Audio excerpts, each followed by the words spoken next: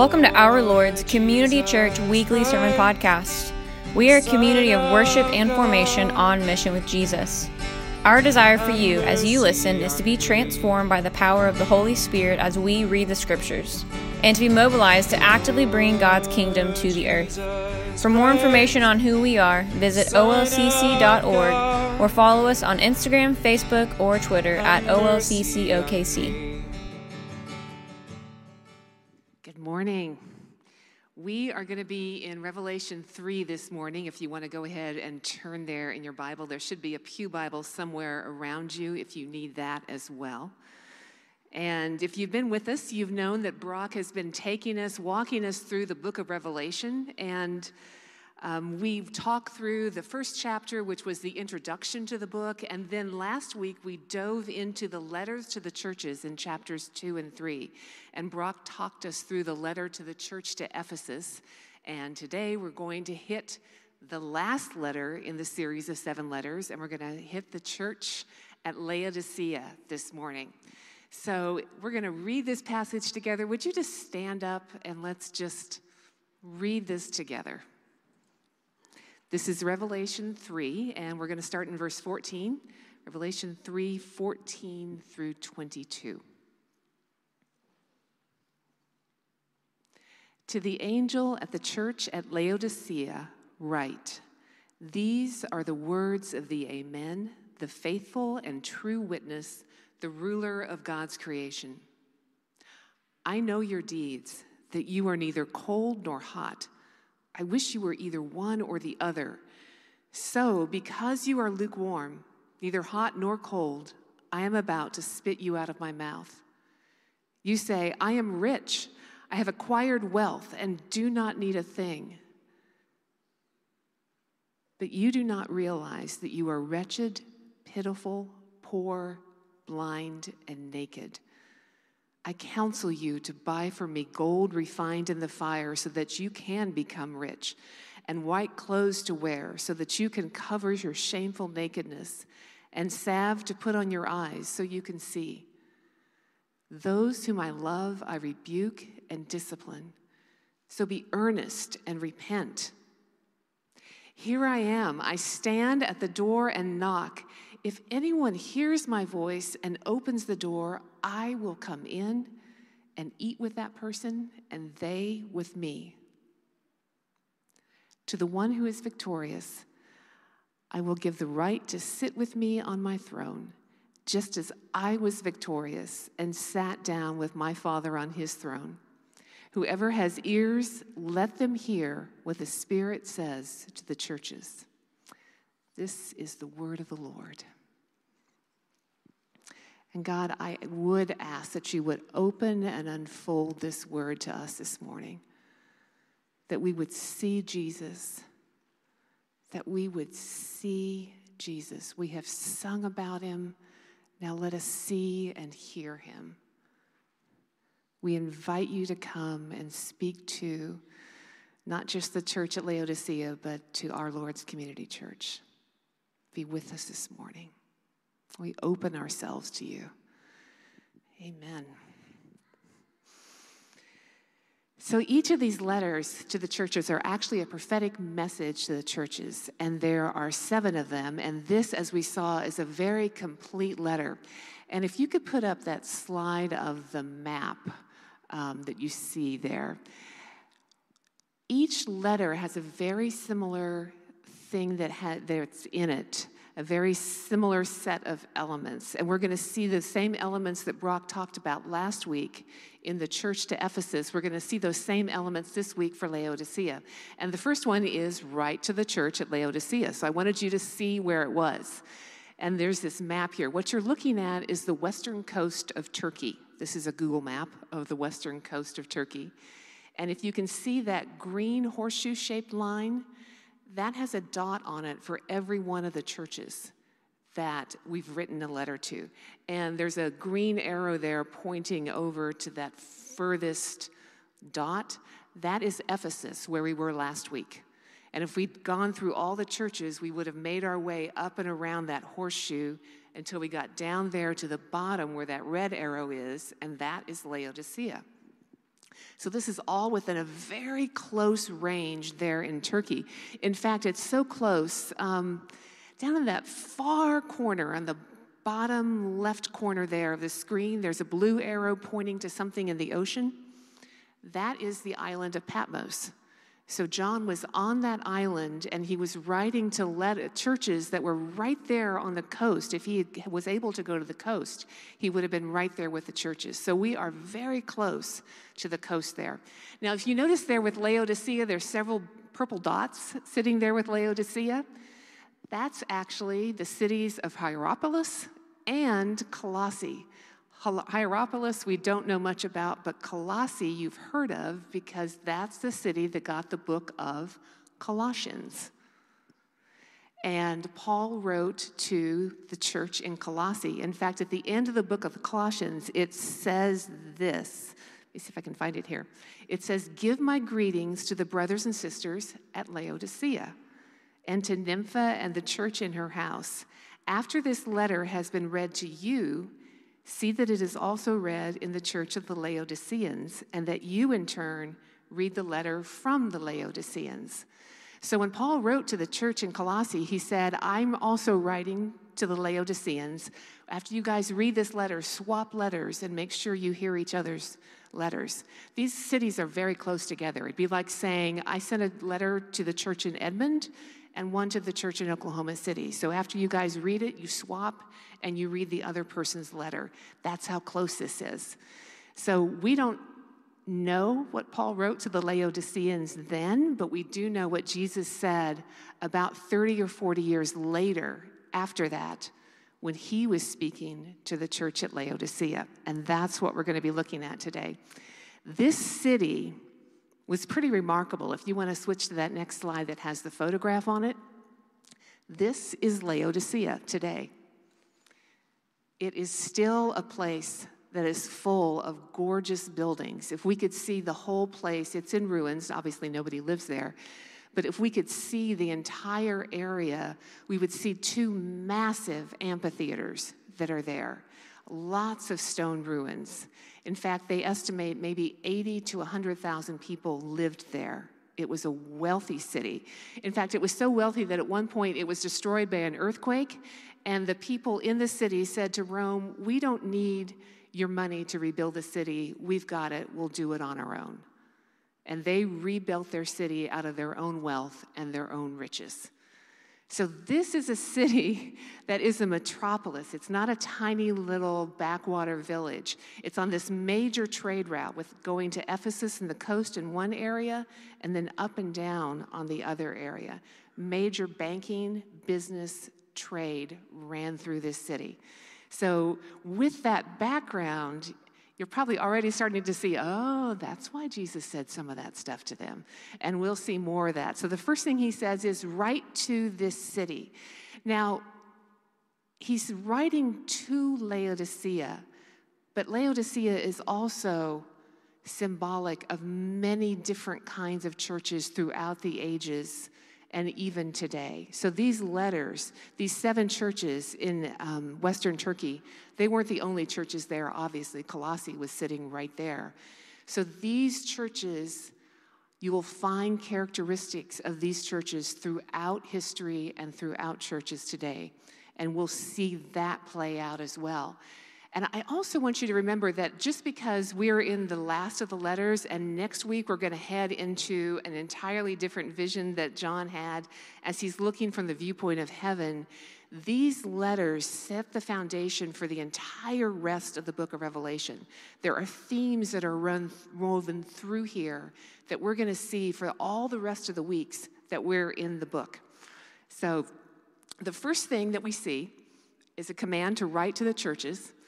And then the next thing that we see in each letter is Christ gives a description of who he is. There's always something that says, here's who's talking to you. And this description is, these are the words of the Amen, the faithful and true witness, the ruler of God's creation. These descriptions of Jesus go back to chapter 1, where we saw Jesus walking among the candlesticks and the lampstands, holding the 7 stars in his hand. That's where these descriptions come from. And so he's picking up characteristics in each one of these letters from those descriptions. In fact, this definition here where he says, these are the words of the Amen, the faithful and true witness, Jesus being described as faithful and true is something we will see throughout Revelation as we move forward, but you're also going to see that it has something very pointed to say to the people in Laodicea, that Jesus is the faithful and true witness. In fact, that word amen, God is called the God of amen, the God of truth in Isaiah. It's the Hebrew word translated truth is amen. So not just as Jesus' truth, he's faithful and true. It fleshes out who he is. So every letter then moves on after Jesus describes himself, and it talks about the condition of the church. And usually there's a commendation where Jesus is saying something like, I know who you are. I've seen your endurance. I've seen how you care about truth. I've seen that you hate the deeds of the Nicolaitans. I think those are the ones we talked about last week in Ephesus. So you see this where Jesus is saying, I know who you are. I see you. Here's what you're doing well. And so he says to Laodicea, let's move to the passage there. I know your deeds. And that's where he says what they're doing well. Do you see any of that up there? I know your deeds. There is nothing. There are crickets when it comes to what they're doing well.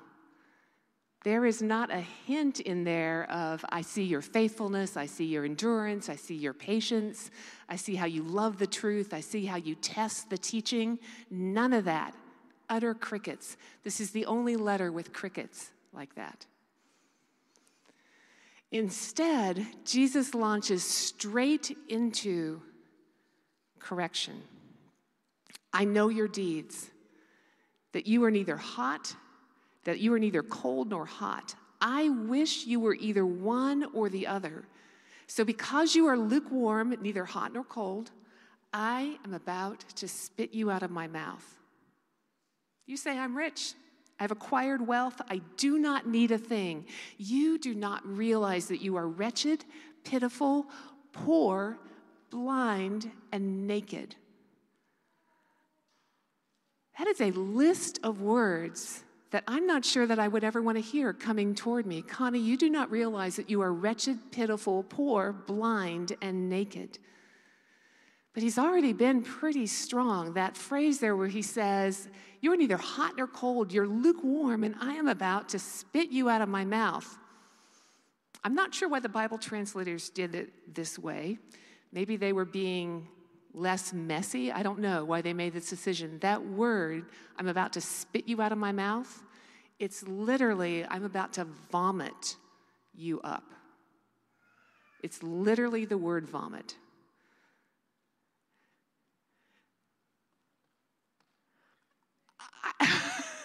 I don't think I want Jesus showing up and saying, I'm about to vomit you out. You are neither hot nor cold. You are lukewarm. I am about to vomit you out. I mean, that's going to get your attention. And the people are standing there and they're saying, I'm good. I am good. Got it. I've become wealthy. I'm fine. I even noticed that little phrase in there, I have become wealthy. If you have not been wealthy and you have felt the sting of that and then you become wealthy, it does feel like you're fine. There is that sense of, I'm good. I got the problem solved. And he's saying, it didn't solve anything. You are wretched, you're miserable, you're ragged. You're the kind of people who are begging out on the street corner and you don't see it because you think you're good.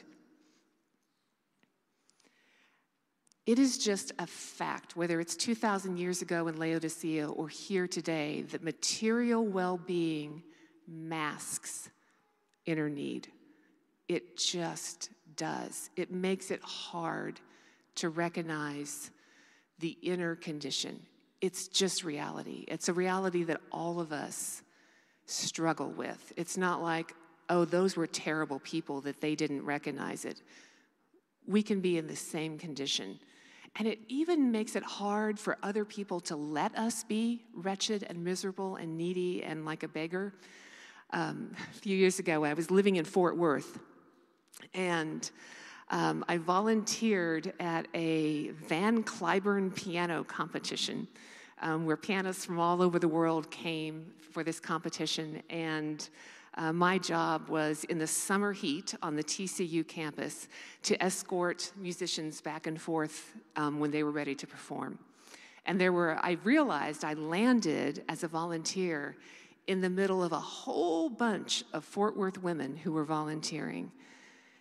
And I'm walking back and forth in the heat, and these were the kind of women whose hair didn't frizz, their beautiful linen dresses did not wrinkle. I do not know how that's possible.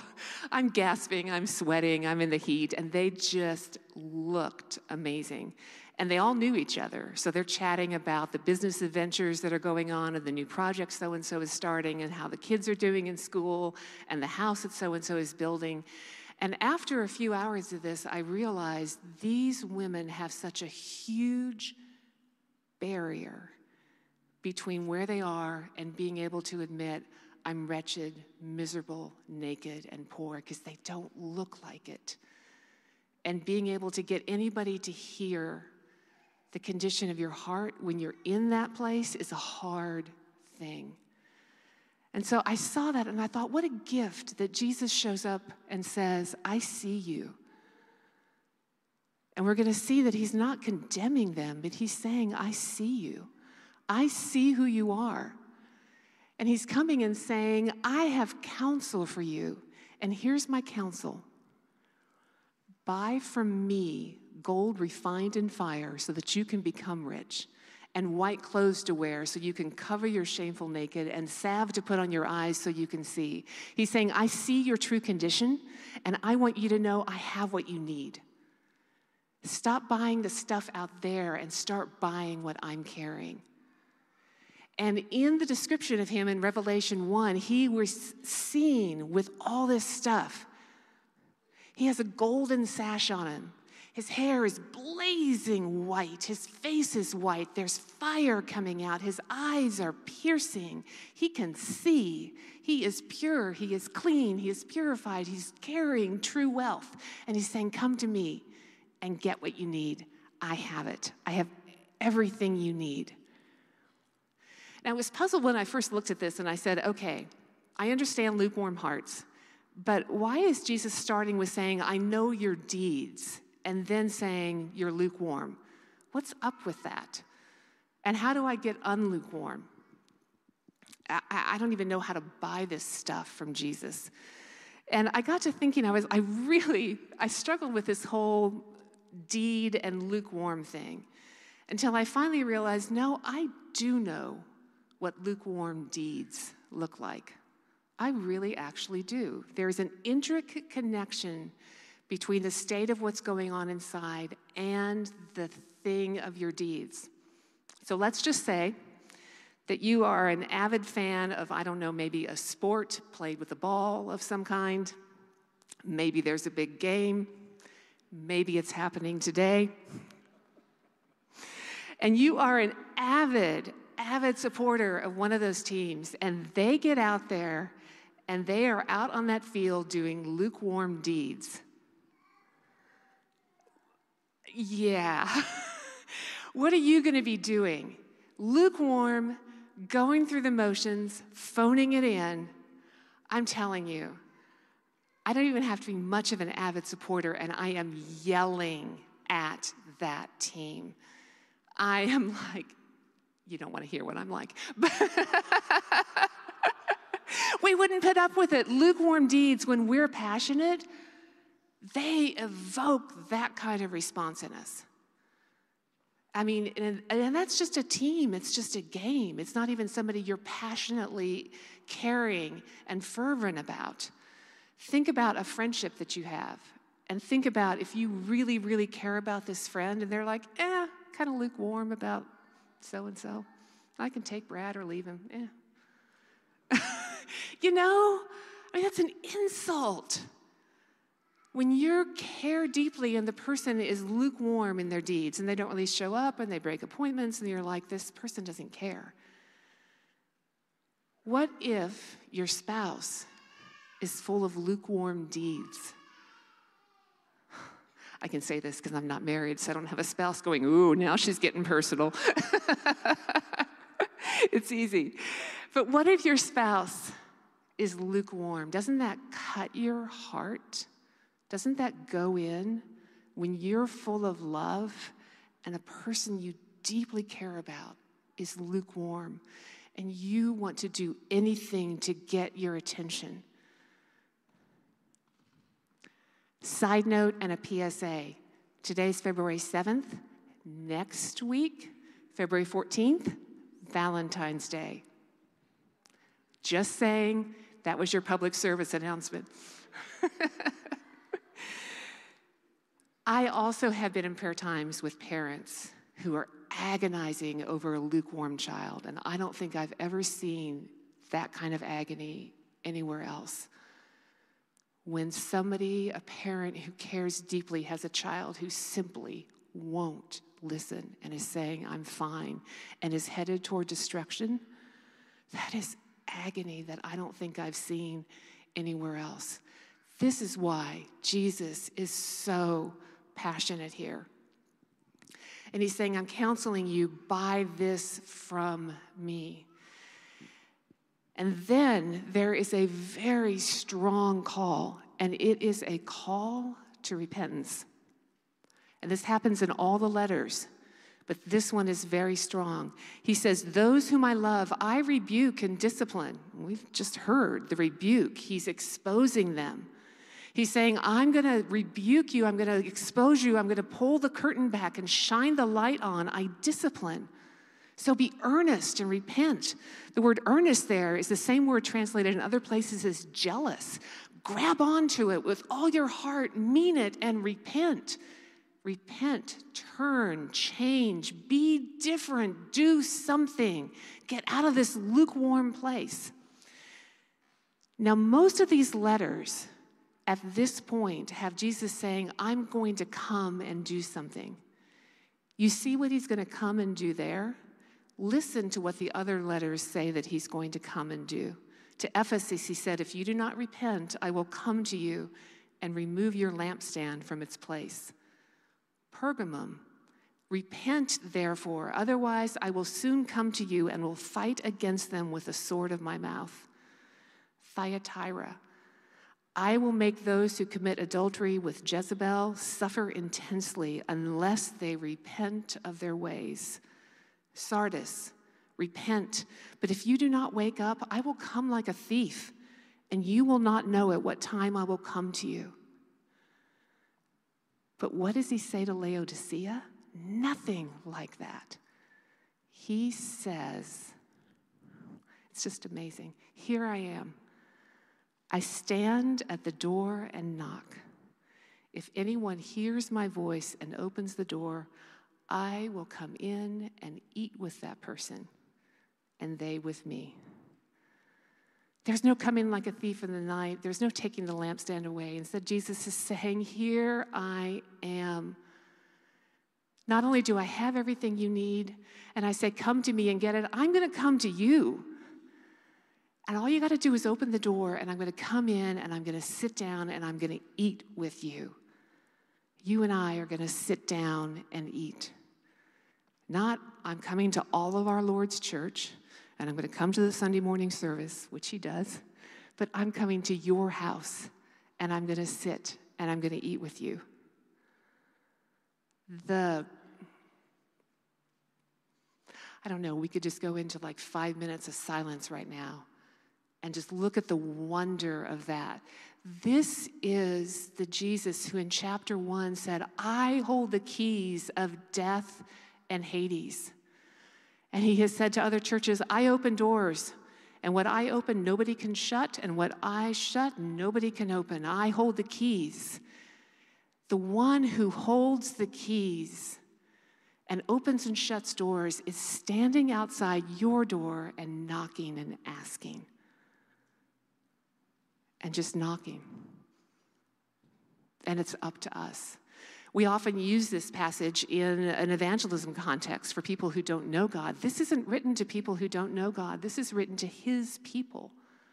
He's coming to his people. He's standing and he's knocking, the holder of the keys. And he's doing this for all of us, for me, for you.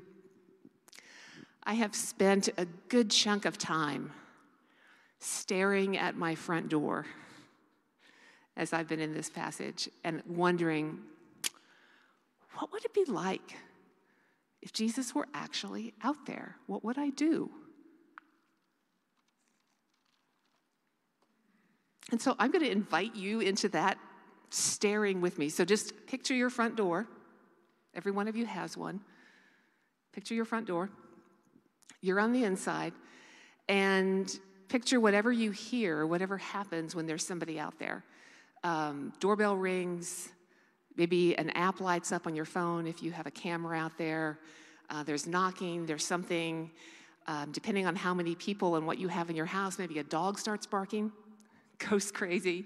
Kids start getting excited and running around because kids get excited when there's somebody coming to the door. There's somebody at the door, and it sounds different in every one of your houses. There's a doorbell, a knock, an app, something goes on. What do? You look to see who's there. So you use whatever method you have to look out there. Some of you look through a peephole. Some of you have a window. Some of you have a window by the side of the door. Some of you look on a camera on your app, and you see who's out there. And by this time, you're standing there at the door. Your husband or wife is there with you.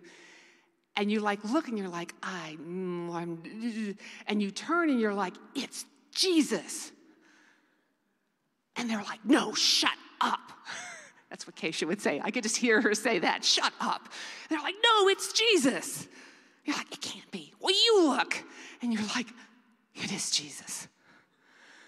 And the dog is going crazy and the kids are going crazy. And you're like, it's Jesus. He wants to come in. And you're like, I'm not opening the door. You open the door. Oh, I'm not opening the door. Well, somebody has to open the door. I mean, that's literally what I would be going through if it were Jesus out there. And I'd be thinking, did I clean? Did I clean? Did I clean? Are there dishes in the sink? Oh my goodness, it's Jesus. Am I even dressed? Forgetting that I'm wretched, miserable, naked, blind, and poor, and he knows anyway. Can you picture that happen? And so somebody finally gets the guts to open the door. And maybe it's a little 6-year-old who's like, oh, it's Jesus. You want to see my room? Because 6-year-olds would do that. And you're like, it's Jesus in the house. It's Jesus. And he's got blazing eyes. And his face is lit up like the sun. And he has white hair that's shining and brilliant. And his feet are like glowing bronze. This is the Jesus in chapter 1. And he's in your house. What just happened to lukewarm? Is anything in your house lukewarm right now? Not a thing. Not a thing. And so I realized that when Jesus comes and knocks and we open the door, lukewarm ceases to be an issue. We either shut the door in his face or we open him and something shifts. But lukewarm isn't on the table anymore. And so we get this invitation continually to say, Jesus, I want your presence. I might be feeling a little bit lukewarm right now, but can you shift me out of that? And it almost sounds too good to be true, but this picture is throughout Scripture of God coming to us and eating with us. Think about all the people that Jesus ate with in the Gospels. Think about him saying to the tax collector Zacchaeus, I'm coming to your house for dinner. And that Zacchaeus got down out of the tree, he ran, he prepared dinner, he had dinner for Jesus, full of sinners, full of laughter, full of good fellowship, full of who knows what. And after the dinner, Zacchaeus went and he started giving away his wealth and paying it back. It wasn't a lecture from Jesus, it was his presence. Zacchaeus switched from being somebody who said, I have acquired wealth, to somebody saying, my heart is different now. Some commentators have looked at this with Jesus knocking and said, you know what? That sounds a whole lot like Song of Solomon. A whole lot like Song of Solomon, where there's literally a verse saying, my beloved is knocking, open the door. Please open the door to me. We can't forget that Revelation ends with the bride and the church and the Spirit saying, come. The bridegroom, come. Song of Solomon is not a stretch connected to the rest of the book of Revelation. And if even that doesn't convince us, remember what Jesus said the night before he died as he was sitting and eating that first remembrance supper, taking the body, taking the blood that was shed for him. We eat with Jesus all the time. And in that supper, he said, anyone who loves me will obey my teaching. My Father will love them, and we, my Father and I, will come to them and make our home with them.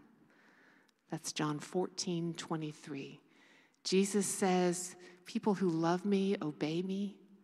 That's where obedience comes from.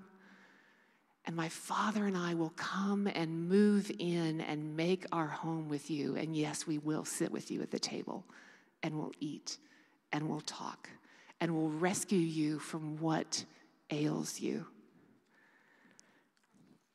Notice what happens next. There is a promise that Jesus gives, and he says, you're going to overcome. And for the Laodiceans, overcoming might look like externally being less wealthy and accepted and acceptable than they were before Jesus came in and sat down. But internally, they're going to be wealthy. So overcoming might have shifted their external circumstances if they could no longer compromise with a trade guild in town, for instance, that was worshiping idols, and that was where part of their money came from. Who knows what would have had to shift if they had this internal shift going on. But this promise, Jesus says, it says in verse 21, he said, to the one who is victorious, I will give the right to sit with me on my throne, just as I was victorious and sat down with the Father on his throne. And I love that contrast between Jesus coming to our house and sitting with us at the table and eating and talking. And then he said, now you're going to come with me to my house. And you're going to sit with me on my throne. And you get to rule and reign with me. And so I can't, we said that Jesus had nothing good to say about this church. I have to go back on that because Jesus, it doesn't matter that they're wretched and miserable and naked and poor and blind. Jesus is saying, I love you. That's the thing I'm going to commend. I love you. My love is taking care of all of that. That's why I'm rebuking. That's why I'm disciplining. It's because of love, and you're going to get me. This is like a reversal of the Cinderella story, where the prince doesn't come for Cinderella, the miserable yet internally wealthy one. The prince comes for the ugly stepmother and the ugly stepsisters and says, yeah, I see right through you. You're not as wealthy and charming as you think you are, and I don't care. I love you, and I'm coming for you. This is for you too. And then you get to sit and you get to rule and reign with me forever. And then the letter ends with a thing that is in every single one of these letters. And to me, it feels like the throwaway line because it's always there, but to me, this is the crux of the entire thing. It's a call to listen. It says, whoever has ears, let them hear what the Spirit says to the churches. Whoever has ears, let them hear what the Spirit says to the churches. And there is a real difference between hearing something and hearing it. This is a hearing it that lets it go inside, that lets it go to work on you, that opens the door, that responds. And this is where it often falters for us. We have hearts that want to respond, but I would say if there's Usually when we look at the church at Laodicea, we say, well, the fault that we share with them is that we're too wealthy and too materialistic. And yes, that can be an issue. But I think there's an even bigger one sitting in our culture and among us. And that is that we have ears, but we are so distracted that we don't have space to listen. We actually live in an era where we have invented devices to continually fill our sound and our ears with thoughts and ideas and input and pictures. And Jesus is competing with all of that and saying, if you have ears, listen. If you have ears, listen. If you have ears, listen. And it seems so strange to say our biggest battle sometimes is simply paying attention. We have a choice where our attention goes. And is it we're going to put it here on that screen, or am I going to put it over there with Jesus knocking? And it is a choice, and it is a hard choice. I don't want to make it seem like, oh, this is easy. Just make the choice. You'll be fine. We live in this culture. We all face it. It is a choice. I was processing this, and I was asking, okay, I know what it looks like to be in a terrible place where pain or suffering has gotten my attention, and I have no choice but to pay attention. That's why we often grow so much in hardship, pain, and suffering, because reality breaks in on us, and we don't have much choice. We either go under or we pay attention to Jesus, and when we do, we get transformed. Not when we go under, when we pay attention. We get transformed. But it's in the middle of ordinary life, when you kind of really are doing okay, that it is so hard to pay attention.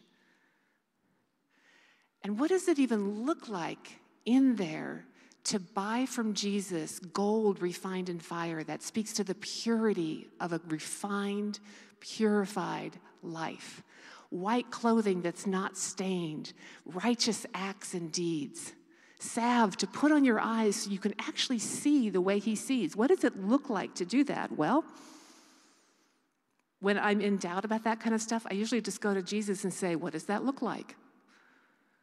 Jesus, how do I buy from you gold refined in fire? What does that look like?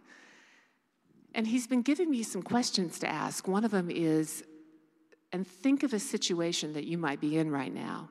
And then just ask the question, Jesus, where's the gold sitting in this situation that going through this is buying me, and I'm going to come out wealthier on the other end than I went in because I'm with you in it?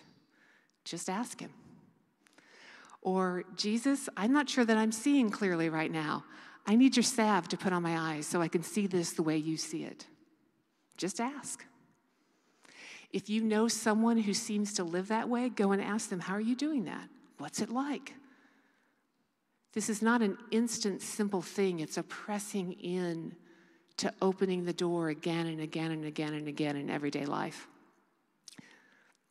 And so I said, well, God, I know what it looks like in hardship or in the things where I don't know what to do, but what about when I really am saved? I'm kind of good. And he's like, well, where are you in life right now really saying, I'm kind of good. I'm fine. I don't need anything. And I had this very simple thing come to mind. I'm in the middle of recovering my dining room chairs right now, taking off the old fabric, putting on new fabric. It's fun. I'm good. I don't need anything. This is a minor thing. I am not suffering. And Jesus was like, ask me the questions about that. And I'm like, what? Okay. What's the gold in here? How can I come out wealthier? How can I see this the way you see it?